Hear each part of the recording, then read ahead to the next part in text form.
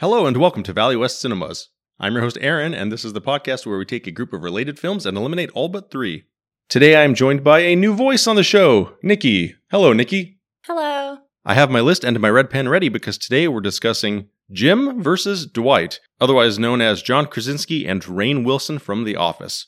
In this episode, we're going to do things a little bit differently because one issue I've come across with finding people to be guests is that not a lot of people have seen the amount of movies that I have seen because it's kind of my thing. I watch a lot of movies. I'm the movie guy.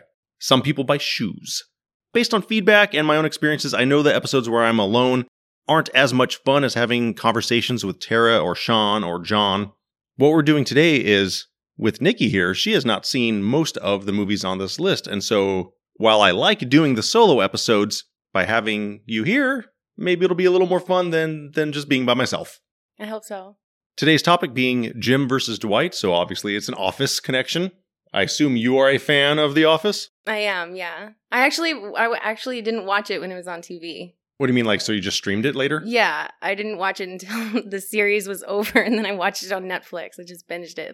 The Office was a powerhouse, especially for streaming. I think, really, it's one of those shows kind of like Breaking Bad, where the creators say having the episode stream is really what helped the popularity kind of snowball. It helped it grow. Not a lot of people watched those first 6 episodes because The Office was a mid-season replacement.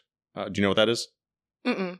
With network television, when shows debut in the fall, there's always the new fall schedule. Sometimes they're bombs. And so the networks will have other shows planned to take their place when some new show gets canceled because no one likes it. They have to fill in that schedule with something. So they're prepared to do this. They're prepared They know that shows are going to bomb. Yeah, they know that some of their new shows aren't going to do well, and they have backup plans. Normally, mid-season replacements are failures. These are the things that they didn't think were good enough to be on the schedule in the fall. There are some exceptions, like Buffy the Vampire Slayer, Grey's Anatomy, and The Office was a mid-season replacement. Season 1 was only 6 episodes, and Season 1's pretty rough.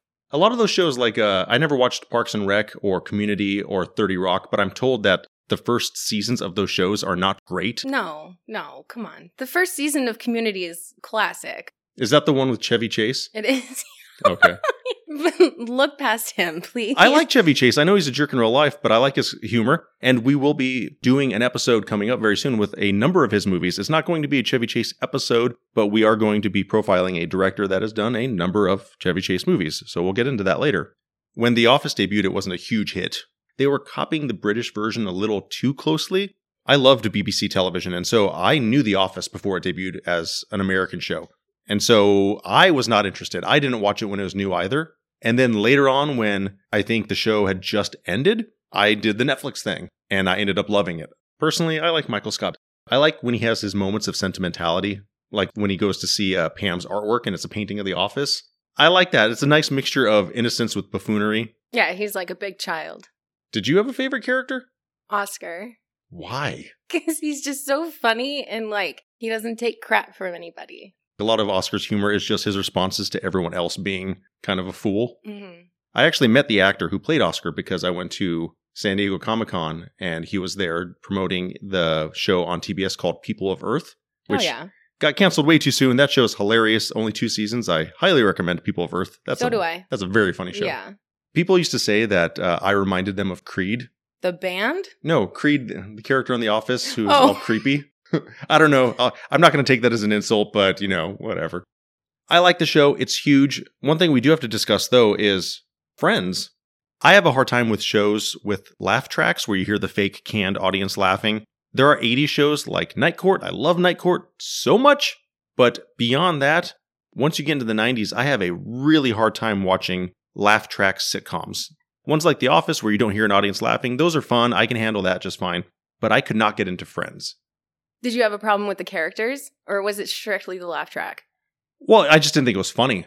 From about 1993 on, I don't know if I ever saw a laugh track show that was funny to me. I think Friends has good long-running jokes. Like, Joey doesn't share his food. That's a 10-season long-running joke on Friends. And he doesn't share his spin-off show. Ha. Do we talk about Joey? What? His show, Joey, it lasted for 2 seasons. He had his own spin-off after Friends ended. And it was actually his character? Yeah, it's called Joey. I had no idea about that. Where he moves in with his sister. What? It ran for 2 seasons. No, I had no idea. Friends got canceled the next season, Joey. I've never heard of this. 2 seasons, yeah. Oh my goodness. Well, either way, we're not here to talk about Friends, but since you asked. Millions of people disagree with you. But anyway, one of the reasons I brought up Friends is because, like with The Office, we need to discuss how these shows become super famous, and yet the actors don't really succeed outside of that show. If you look at all the movies that the cast of Friends did, other than Jennifer Aniston, the other 5 were not successful. Other than some one-offs like Courtney Cox being in the right ensemble in Scream, none of them had successful films. Matthew Perry went on and did numerous films. Okay, other than a Bruce Willis movie, which is The Whole Nine Yards, name a Matthew Perry movie that was successful. Fools Rush In. That was not successful. What? That was a bomb. It was successful in my eyes. Fools Rush In was a bomb. Oh my god, I love that movie. David Schwimmer's Kissing a Fool was a bomb. Ed was a bomb. Actually, you know what? Hang on. I have a list of all the Friends movies. Hang on. Oh my god. So, even though it's well liked, Romeo and Michelle was a bomb. No, it was not. It was a bomb. It was a financial failure. It was a bomb. Okay, bomb. but now it's a cult classic. That doesn't mean that it made any money. It was still a failure, and it doesn't help her career now because what other movies is Lisa Kudrow doing? Serving Sarah, 3 to Tango, Almost Heroes, David Schwimmer, Kissing a Fool, Paul Bearer. None of these movies were successful. Who was in Horrible Bosses? Oh, Jennifer Aniston. So again, Jennifer Aniston is the one-off. She's the one. But David Schwimmer has done TV, and he has been successful in TV. I know we're talking about movies. No, he played Robert Kardashian in the OJ. Schwimmer in the People vs. O.J. Simpson TV show was 15 years after Friends ended. I mean, it didn't come right after. And it was after. 18 years. Yeah, you can't really compare. You can't really say Friends is the reason why he's successful in that show a decade and a half later. That's like when David Caruso, his career imploded and when he left NYPD Blue because he wanted to be a movie star. And then, yeah, he eventually got CSI Miami, which was, at the time, the biggest television show in the world. But he still had a horrible, horrible trail of failures leading up to that eventual success. The point being is that look at any of the actors in The Office. Look at any of the actors in really any other successful show. They have a hard time breaking into movies, I think usually because fans of the show only want to see them as those characters. People don't want to see David Schwimmer with a ponytail riding a motorcycle picking up high school girls. I do like Kissing a Fool, but it doesn't change that the movie failed. And so with The Office and the list of movies today, we've kind of gone the long way around getting to the movies of today's episode. There aren't a lot of John Krasinski movies, and there aren't a lot of Rainn Wilson movies. Both of them have appeared in small supporting roles where Krasinski plays the silent ex-husband of a character, and Rainn Wilson will pop up in some goofy role, this or that. But they don't really have lead roles. They don't really have movies that are sitting on their shoulders. There are a few, and they mostly were failures. The one that stands out is obviously A Quiet Place, which we'll get to. But Pam hasn't broken out. Steve Carell did. Steve Carell's the one. Craig Robinson, actually, he's had a great career too. But they're 2 out of, a main cast of 12 or 13 regulars on The Office? For as huge as that show was, they still suffer the same fate as a lot of other popular shows where the actors don't really transition to other successes very easily. What if a part of them doesn't want to go on and continue working or making movies or shows? What if that's just why we haven't seen them since? There is that, but it's usually reflected in their filmography. Like, some people just stop. Cameron Diaz just stopped. Not all of them want a huge career or to do another 10 seasons on another show. But also, too, you have people like Kevin, where, no offense, he's hilarious in The Office. I don't see him being the lead in a Hangover sequel. You know what I mean? Mm-hmm. Pop quiz. What temperature does Kevin like the thermostat to be at?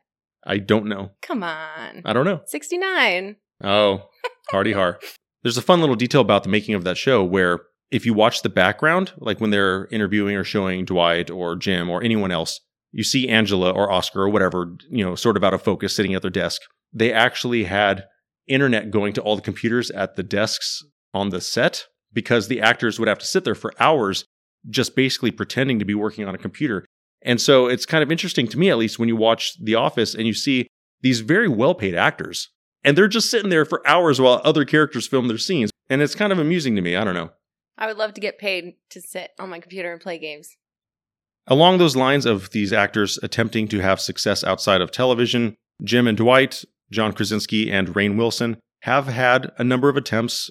The list I compiled today are the films where either they had a lead role or the films were noteworthy. So they may not necessarily be the lead. And there is that sort of weird middle ground where I don't like saving a movie if it's not really their movie. But given that there's such a low volume to choose from, we might actually have to make that exception.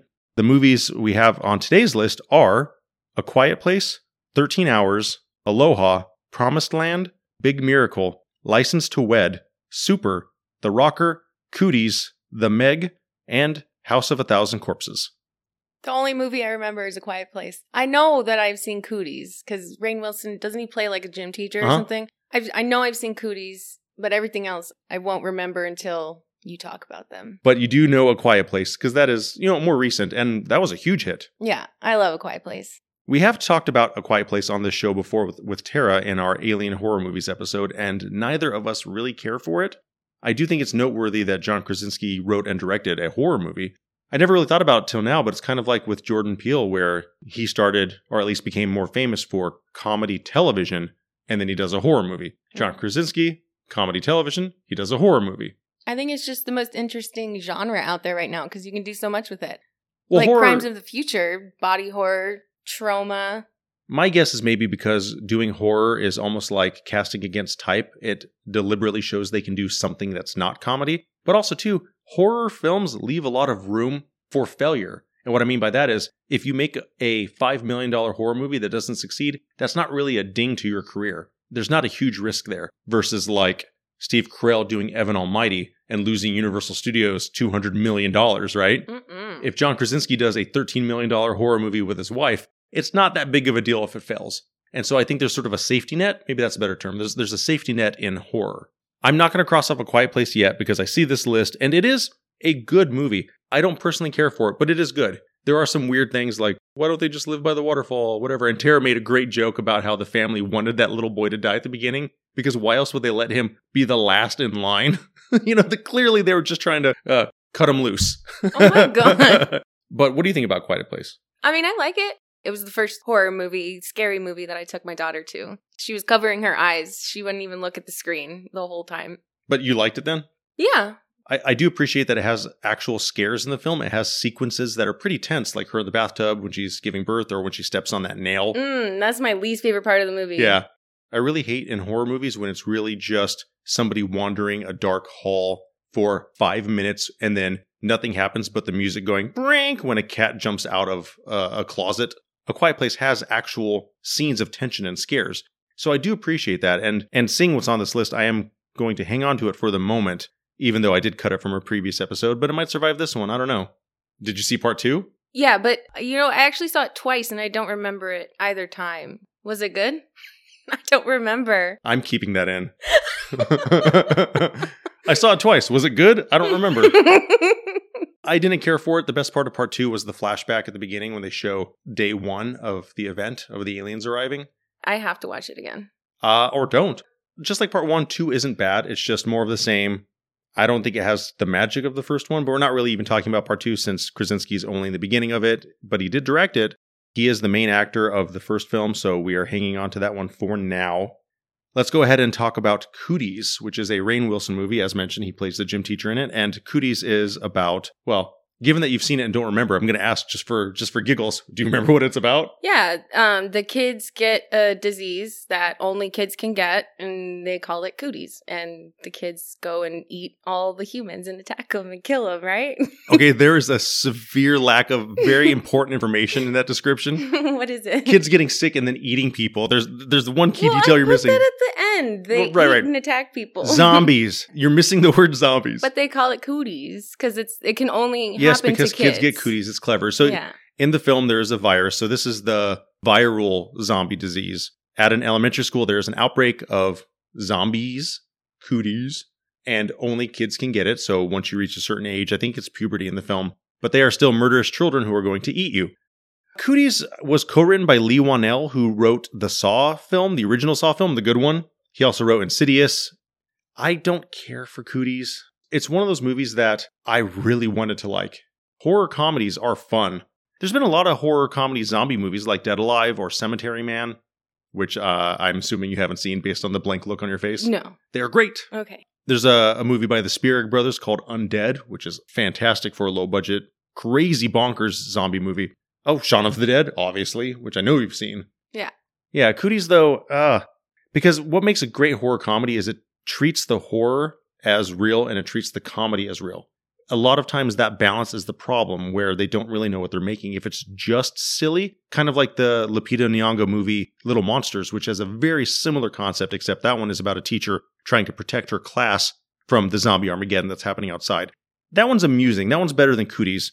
But Cooties, I don't think they balance the humor right because they never go for any real scares. There's never any real threat to it. Rainn Wilson is doing that same thing he does in so many of his movies that we'll touch on, where he's just the pushy, dumb adult man-child idiot.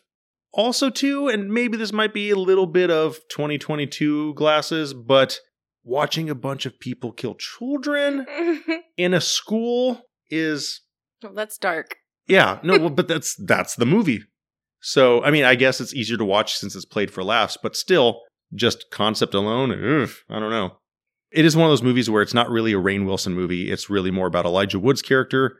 So I will cross off Cooties. It's not great. Even for horror fans, like, sure, if it's on Shudder, watch it, but Cooties is not great. Let's go back to a Jim title then. So John Krasinski's movie, 13 Hours, The Secret Soldiers of Benghazi. The look on your face. This is a Michael Bay movie, and we will be doing a Michael Bay episode pretty soon here, so you'll hear Sean's opinion on 13 Hours. 13 Hours came out, I want to say 2016, so only 4 years after the actual events that the movie is based on. It's about an American embassy that is attacked in Benghazi, and there are 6 or 7 soldiers that are stationed nearby and go stage a rescue. And the movie is 2.5 hours long, and it's basically just one really long night. There's not a lot of characters. It's not about them and their families.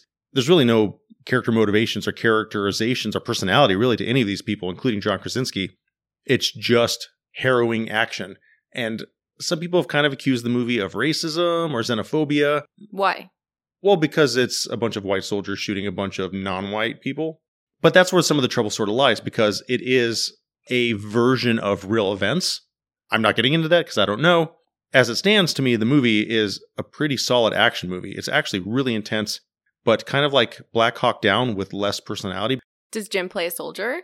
He does. And actually, Krasinski, this is the movie that sort of showed that he wasn't Jim anymore. Right now, sure, we have him with the beard in A Quiet Place, and he did a season or 2 on Amazon playing Jack Ryan. But up until 13 Hours, that's the movie where he got kind of jacked, actually. It's kind of like when Chris Pratt was in Zero Dark 30. I didn't know who he was because I didn't watch Community. Oh my god! I don't know what show he was on. What show was he on? Parks and Rec. Okay, I didn't watch Parks and Rec, but I had heard that there was a comic actor who was a relatively large guy who got super fit and buff just to play a soldier who sits in a lawn chair in Zero Dark 30. And that was my first exposure really to Chris Pratt. And then we, of course, see him playing buff and shirtless in the first Guardians movie. But kind of like Chris Pratt doing that, 13 Hours is the movie where John Krasinski changed. He stopped being Jim. If you look at Jim in the first couple seasons of The Office and you look at 13 Hours, they're not the same person anymore. I think that movie is what gave him the career he has now. And all he did was work out and grow a beard. But hey, we're vain. This is Hollywood. I'm not going to cross off 13 Hours yet. Absolutely 100% crossing off Aloha. This is one of those movies where he is really barely in it. The thing with Aloha, there are 2 main problems. It's a Cameron Crowe movie, and he did Jerry Maguire, which was great. Jerry Maguire is still good. It holds up. And Aloha is just a confusing, boring, pointless mess. It's just the worst romantic comedy, and I use that almost... Oh, that was supposed to be romantic? It's not romantic or funny. It is almost like he filmed the first draft. It doesn't make any sense. You don't like anybody. And Bradley Cooper is awful in it, which is rare because he's usually great. But this leads to the other problem. His character is assigned an attaché, basically a babysitter, who is played by Emma Stone, who I normally like as well. And the movie was a little controversial because Emma Stone plays a Hawaiian in it.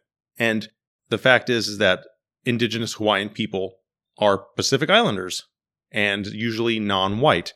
And in the movie, they say, oh, she's half Hawaiian. I think they threw that line in as a dub later just to appease people. I like her sort of peppiness in the film. Her character is a little too energetic, almost to the point of annoyance, but she should not have played that part. And I feel really weird saying that too, only because I've said to Tara before, and I'll get your thoughts on this, is that actors act. You should be able to play whoever you want, because it's pretend. And we are always so quick to offense. Somewhat contradictory to what I just said, though. If your character is supposed to be Hawaiian, cast a Hawaiian. I don't know. What do you think? I think the importance of representation in movies is that people want to see themselves. Sometimes we do need to be forced. We need to give marginalized people an opportunity. An easy example is if your character is Hawaiian, cast a Hawaiian, you know? And I do think actors should be able to act. You don't have to really be a werewolf to play a werewolf. And I know that's a jokey example, but it's true. Like, where do we draw the line? I do understand that we do need to somewhat force it because we need to improve. We don't have a lot of box office draws or super famous actors from marginalized groups because they haven't been given opportunities. I mean, just the representation. It's just important for somebody to be seen. So if a little Hawaiian girl is watching that movie and knows that Emma Stone's character is supposed to be Hawaiian and then they see a white person. What do you think about the idea of actors act? Because where would you draw the line? But like, who is that up to? I'm asking you. Yeah, I mean, your decision. It's not up to me. I don't know. Okay, all right. I think that if they're going to make a movie about the importance, so for instance, Aloha, that movie was not specifically about the importance of Emma Stone's skin color or where she was from. But if the sole purpose of a movie is the importance of this gay character or this trans character, then I believe that a gay or trans person should have been casted. And they could have just cut that whole part where they say that she's Hawaiian. It wasn't even necessary.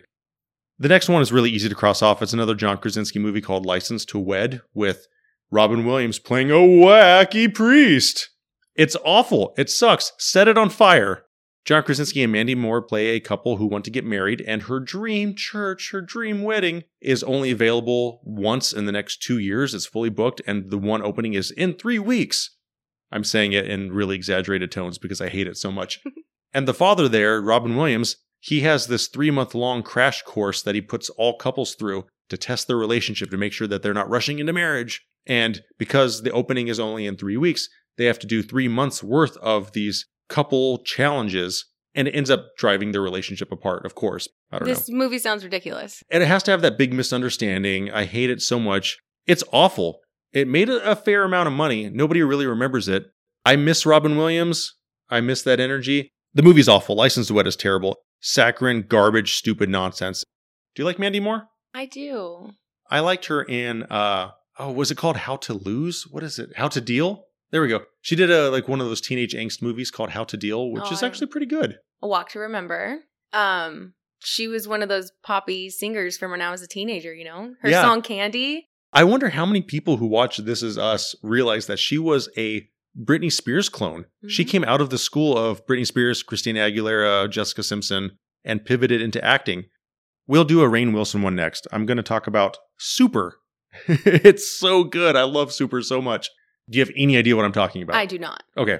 Super was made by James Gunn, who did the Guardians of the Galaxy movies. He is also a Troma veteran. He came from Troma Studios. He made Romeo and Juliet. He is in Toxic Avenger 4, and he did Super. Super has Rainn Wilson playing a super sad sack, just the most depressed, down on his luck, sad guy. He has a perfect girlfriend played by Liv Tyler, who dumps him for Kevin Bacon. And the camera just sits on him while he just sits and just bawls. And it's so dark that you could possibly interpret this as not a comedy, but it's meant to be a comedy. It is brutally sad. He's just so depressed. And he decides to become a superhero. And so it's kind of like Kick-Ass. But imagine if Kick-Ass had all of its fantasy elements taken out. Imagine if Kick-Ass was grounded in reality. That's Super. And so he makes his own costume. It looks awful because unlike in the Marvel movies and Spider-Man, he's not this magic seamstress that can make a perfect costume that can survive all these things. And his weapon is a wrench. Here's one example. And if you laugh at this, it'll tell you whether or not you might enjoy this movie. He is in line for a movie, and a guy cuts in line. And so he goes back to his car, puts on his costume, comes back with a wrench, clubs the guy over the head with the wrench. It's not treated as a heroic moment. It's played as if somebody in real life getting hit over the head with a wrench. It is brutal and gross and really uncomfortable. He gets a sidekick in Elliot Page, who is way too excited. The character is way too excited to try to fight crime in real life. But it has such an undercurrent of dark humor. It is a comedy. It is a comedy first more than anything. And probably a lot of what I'm saying doesn't sound very funny. That should probably tell you if your humor is in line with this or not. It is not a pleasant film, but in a squeamish, hilarious way. Well, I like all those actors. That's enough for me to check it out. I'm hanging on to it for now. It will probably make it to the end, so we'll see. The next one I'll cross off is a John Krasinski movie, Promised Land. Weirdly directed by Gus Van Sant, who did Good Will Hunting. He also did Jerry and Elephant and Last Days. If you haven't heard of or seen any of those movies, I understand. They were not huge successes. I liked Elephant quite a lot. It's a sort of artsy dramatization of the Columbine shooting.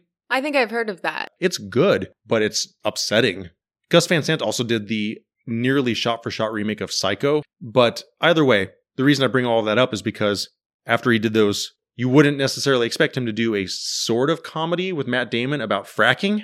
Matt Damon plays a fracking company employee who goes, to the Midwest to try to get farmers and whatnot to sign off to allow fracking on their property. And John Krasinski plays the leader of an opposition group who is in the same town campaigning against the oil company or the fracking company. And so Krasinski is kind of the antagonist against Matt Damon's character. The weird twist, though, is that Krasinski actually is working for the same company and that he is pretending to be the leader of an environmental group in order to discredit environmentalists, to make the townspeople side with Matt Damon to sign over the fracking rights. That's messed up. Yeah, it's weird. It's a weird twist. I hate to use the word amusing when it's about fracking, but it's an amusing, sort of cute movie. I think it's PG. There's another movie we're going to talk about in a second where I will use those same words in a much more positive way. Promised Land is not great. I mean, really, I don't really recommend anybody seek it out necessarily. Throughout the movie, do you know he's a double agent, or is that told to you at the end? That's the plot twist at the end. Oh, okay. Yeah. So you just ruined it for all your listeners. Oh, I did. Spoilers for a movie I'm not recommending. But, it's not a bad film. I wouldn't say it's bad. It's one of those movies where you watch it and say, oh, okay. The other movie, though, where I will say nice and pleasant in a much more positive way is called Big Miracle.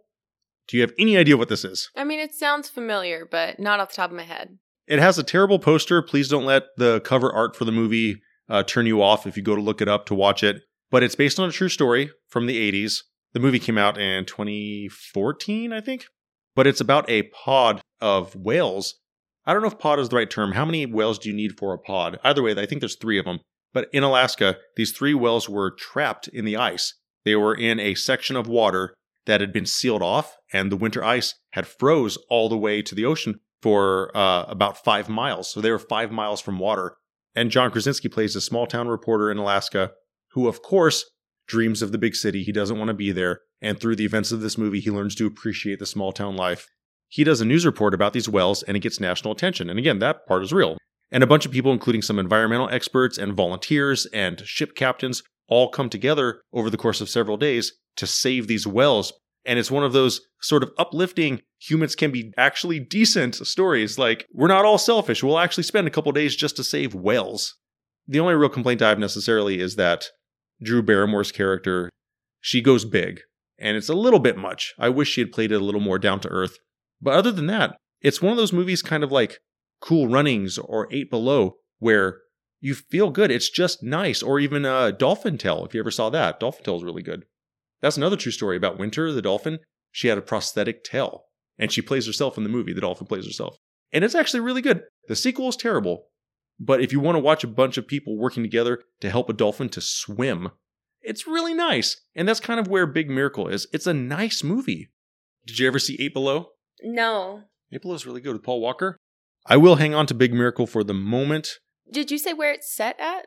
Alaska, right? It's Alaska. The real event was in like 1988. I don't remember if the movie takes place in the 80s or not, because everything is frozen and snowy and dark. You can't tell what year it takes place anyway. Listening to you talk about it, like, there's a chance I may have seen it. It sounds familiar. Do you commit any films to memory? No. So, quick story. One time I watched a movie with you, and I swear 6 days later, you didn't remember that we watched it. That was the Jennifer Lopez movie, Marry Me? Yeah, Marry Me. I was so excited to watch that too. For months before it came out, I was like, we're going to watch this. And you don't remember saying it. I still don't remember watching it. I remember a week later, I asked you, are we going to watch this movie yet? And I was like, we did. Yeah. I don't remember. All right. It's not a good movie. Marry Me was not good. It was fine, whatever. It's completely predictable and obvious. Big Miracle, though, I do recommend. I'm hanging on to it. It's cute. Tara would say that that's one of those dismissive words. Cute. Nice. Fine. But I'm saying it in a genuine way. It's cute. That is all of the Jim movies, all of the John Krasinski films. The 3 left are all Rainn Wilson movies. The Rocker is about a former drummer for a rock band who tries to get his glory days back, even though he's old and washed up. And he sees an opportunity because his nephew's high school band needs a drummer. And so the high concept comedy is that it's a washed up rock star in a high school rock band. And his nephew is played by Josh Gad, it's very weird seeing him play a teenager. And Emma Stone is in it. What year was this made? Like 2006. Oh, okay. Maybe 2009, I'm not sure. The Rocker is kind of like all of those Adam Sandler or Rob Schneider movies where Rob Schneider's an animal, or Rob Schneider's a carrot, or Adam Sandler is the son of the devil. Like all those high concept, weird ideas. Yeah, totally high concept. It's funny. It's not a great film. It's not one of those movies where I will say, hey, if you want a comedy, check out The Rocker. But it's not bad. One comparison that kind of comes to mind, I think that may have even been around at a similar time, is The Sitter with Jonah Hill. They both feel kind of like of the same era. And it's actually a lead role. It's one of the few Rainn Wilson lead roles other than Super and maybe one or two others where he is the main character. It's his name first. Because other ones like The Last Mimsy, he's a supporting character. He's third, fourth, fifth build. But this is his movie. The Rocker is his movie. The shtick gets a little annoying. There's a little too much Dwight there. I don't want to watch Dwight be a rock star. I don't want to watch a sitcom about Dwight, which they tried doing. The Schrute Farms episode was meant to be a backdoor pilot for his own series after The Office ended. I think it was just going to be called Schrute Farms, maybe, or something about beets. The next is The Meg, and kind of like with The Last Mimsy or Cooties, it's not a Rainn Wilson movie, not really. There are several actors above him. It's a Jason Statham movie. It's a Cliff Curtis movie. It's a Ruby Rose movie. And eventually, if you look down the cast list, eventually you'll get to Rainn Wilson. But I love The Meg, and I'm surprised you haven't seen it. Jason Statham versus a megalodon, a gigantic shark. I don't think I've ever seen a Jason Statham movie. Why are you surprised I haven't seen it? Oh my goodness. Okay, that's a conversation for another time. But it's not really an action movie. He doesn't kickbox a shark. It's like Mega Jaws. It's Super Jaws. Rainn Wilson in the film plays the millionaire, billionaire, whatever, that's paying for the endeavor that eventually leads to the discovery of the megalodon. My issue with him, at least in the film, is that he doesn't play it as the corporate scumbag. He is genuinely curious and kind of amused with what's going on. And then at the very end of his scenes, he ends up being like the secret, oh, I'm a businessman, I have my own agenda thing. And it was just such an unnecessary twist. They could have left him a nice guy. But the movie, though, I love The Meg. It was a lot of fun. You said he died, right? Yeah, he dies. Did him dying further the plot at all, or was it just completely unnecessary? It was just to pick him off. The Meg is not smart. It's not a smart movie. It's completely ridiculous. But there's something to be said about a good shark movie, because there's so many bad shark movies like Three-Headed Shark Attack. I think there's Six-Headed Spring Break Shark Attack, stuff like that. Even I may have written one. The Meg is a blast. It's over the top. It takes the concept of a secret underworld of the ocean where giant sharks live, and they don't care how stupid it is, and are just able to run with it like, ha ha, I don't care. And that makes it a joy. The Meg is a joy. In fact, you might watch it and just say, oh my goodness, this is stupid. And that's why I recommend it. It's a blast. My only hesitation is, like I said earlier, it's not a Rainn Wilson movie, not really. So if we're judging this based on, the quality of Jim or Dwight or their significance in the films, then yeah, I would have to cut it. But on its own, it is one of the more enjoyable films on this list. So I am hanging on to it right now. I will debate on whether or not the size of his role or importance of his role is worth cutting. But also along those exact same lines is House of a Thousand Corpses. One of the only ones that you have seen, even though you don't really remember it. Yeah, like 40 years ago. Yeah, but you don't remember the one from 3 months ago either. That's true. House of a Thousand Corpses is an experience. That's the way I used to describe it. Now, 20 years later, we've had so many other torture porn movies. That's the genre that came out of it, where we have Saw and Hostel and a whole bunch of other gritty, disgusting horror movies. And I'm not saying gritty and disgusting like I'm offended. I'm saying disgusting like there's a lot of grime and slime. I walked out of Hostel. Do you want to know when? When he was tied to the chair, or was it a girl? The Achilles tendon? Yeah, and so her legs were like this. It was a dude. And they just cut it, and I just walked out. I was just, no. Hostel is not a great movie, but I do like horror movies, and I do like ones where people are tested. Texas Chainsaw Massacre is incredible, the original. House of a Thousand Corpses, though, as I said, I described it as an experience, and we have all those years and movies since that have kind of diluted its impact. Like if you watch it now, you're probably not going to be too impressed. But when it came out, I had to sit outside for like 15 minutes afterwards and just process. It was like nothing I'd ever seen. Rainn Wilson is barely in it. In fact, if you watch it, you might not even realize that he's in it. Rob Zombie, as a director, he hasn't really had much success since then. It's arguable whether or not Devil's Rejects is better than House of a Thousand Corpses. It's definitely more skilled. He did improve as a director, but every one of his movies since then has been atrocious. 31 was awful. 3 from Hell was awful. Actually, I did like Lords of Salem, but just about nobody else did. But that original House of a Thousand Corpses, he took every little bit of 1970s grindhouse inspiration and pushed it into this disgusting, amazing, dark, twisted movie. I still love it. There's a lot to like there if you're into just gritty, gross, dark, horrible movies. I'm having a brain fart. What's the horror one, torture one with Dee Snider? Oh, Dee Snider, Strangeland. That came out first. Strangeland. Strangeland was 98, I believe. I like Strangeland. That I remember. Linda Cardellini was a teenager in that, I think. I do like that movie. I like Dee Snider. There's some bad effects at the end when he catches fire. You can totally tell it's like this puffy fire suit that's made to look like human skin. It's really bad. Actually, along those lines, too, my only problem with House of a Thousand Corpses is that it can't decide if it's based in reality or not. And I don't mean like based on a true story. The movie is grounded to where all these terrible things could really happen. But then they introduce a mad scientist that's borderline supernatural. And it's barely really even used just for a sequence near the end. And it kind of just throws the whole thing off a little bit because it breaks that grounded sense of reality. And again, the movie isn't going for realism necessarily, but when the entire movie is meant to be a variation of real life and then suddenly there's a supernatural element, it's kind of weird.